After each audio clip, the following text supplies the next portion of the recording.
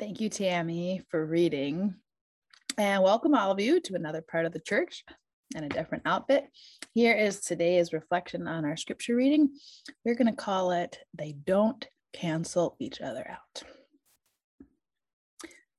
So a couple weeks ago, I flew to Minneapolis to officiate a wedding, and I want to tell you what happened in the TSA line on the way home. But let's tackle our scripture first, because as you might have noticed, it's a bit of a doozy. So let's start with the book of Job. The book of Job is one of the most mysterious books in the Old Testament. It is like no other text in our canon. And if you're familiar with the musical Hamilton, which is early colonial history told through hip hop, Job is kind of like that. It's a sustained debate on deep points of theology and philosophy, but in the form of poetry. It's written in its final form about 2,500 years ago, which in itself is pretty mind-blowing. But actually, the sections at the beginning and end are even older by like several centuries. And this is because the book of Job is what is called a frame story. It's a story within a story. So to write it, the poet took an existing folktale that everyone those days knew about a person, Job, who's tested through a wager between God and the devil, loses everything, and then at the end has their fortunes splendidly restored. So they took that folktale and inserted 39 chapters of poetic debate between Job and his friends about why these things are happening to him and where is God in the midst of all of that. So as literature alone, this work is worth preserving for 25 centuries. Rarely has human anguish been given more powerful expression than in these words. But the other crazy thing about Job is that it is a radical challenge to like almost everything else in our Bibles on the subject of suffering. The book of Job comes right after the book of Proverbs, and they are as different as night and day. Proverbs is a book of exactly that, Proverbs, short sayings of common wisdom, like listen to your mother, think before you act, pride goes before a fall. And most of them are written in pairs, like those who work their own field will reap a harvest. Those who fantasize about others' fields end up with nothing. Those who walk with integrity walk securely. Those who cheat will be found out. And it's all based on the idea, which actually, this is also a Bible verse, although from a different book, the idea that we reap what we sow. That idea has enduring power, both here and there in our Bibles and in our lives, because it is often true, right? There are natural consequences, both good and bad, to all of our actions. And this is good news because it means in many parts of our lives, our fate is in our own hands. But there seems to be a whole other, much bigger realm of life over which we have no control. Enter Job.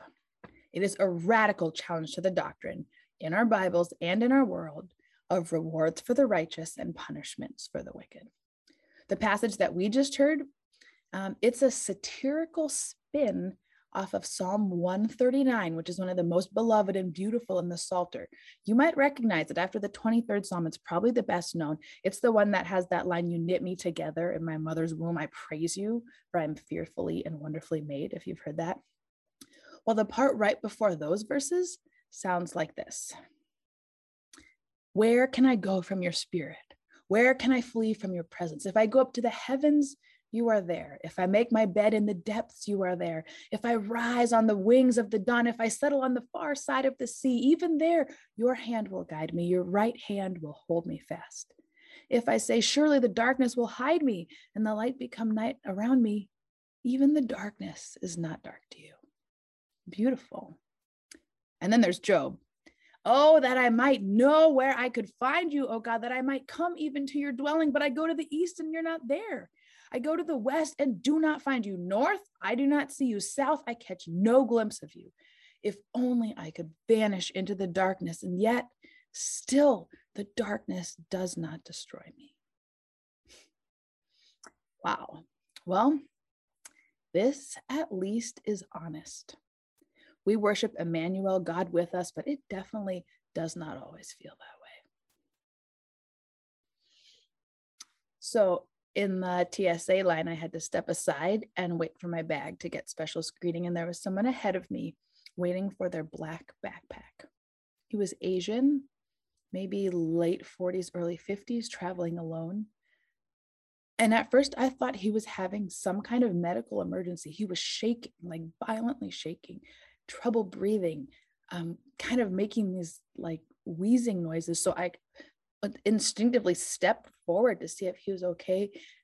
And that's when I saw the paper in his hand. It was a death certificate. He wasn't ill. It was grief. He was trying to show the TSA worker the certificate, but he could hardly stand up, and he had to lean forward and like brace his arms on the table to hold himself up. And so I stood there and I watched as the TSA worker unzipped his backpack and pulled out a beautifully ornate urn, all wrapped up so carefully in this purple shawl. And it took kind of a while for her to unwrap it and test it and all that. So I asked him who it was, and he told me it was his sister. I saw the cause of death on the certificate, metastatic breast cancer. I know several of you are survivors of that. And he told me she'd been an oncology doctor, of all things, at the Mayo Clinic in Rochester. And he was taking her remains back to Korea, where they had a place for her. And he told me he hadn't been able to get there in time to see her before she died.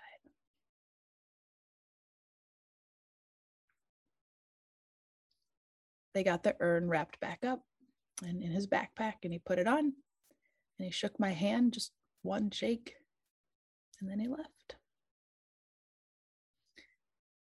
And I don't know anything else about his story. I don't know what else has happened to him.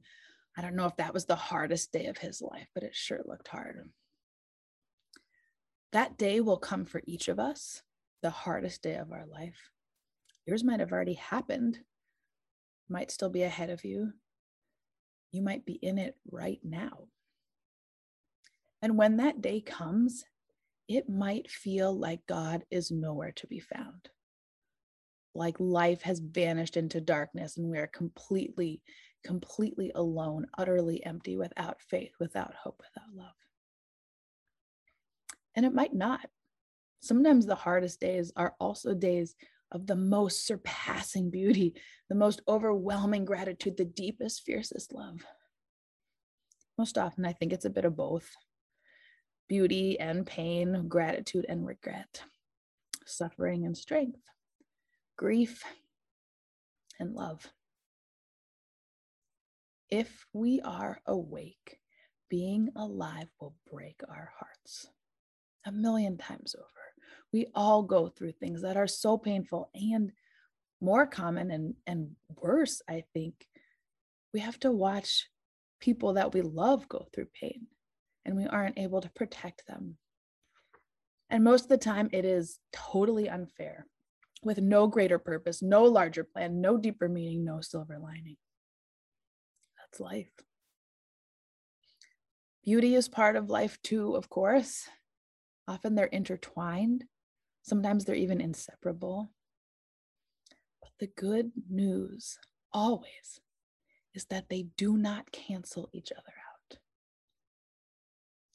After 37 chapters of debate between Job and his friends, God speaks from the whirlwind. And God's words are no answer for those of us who believe that life should be anything but arbitrary. They are instead a thundering affirmation of mystery, a humbling reminder of our human limits.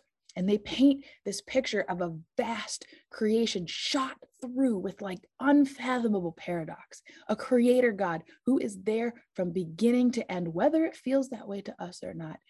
And even in the sufferer's longing for absolute darkness, the morning stars sing together.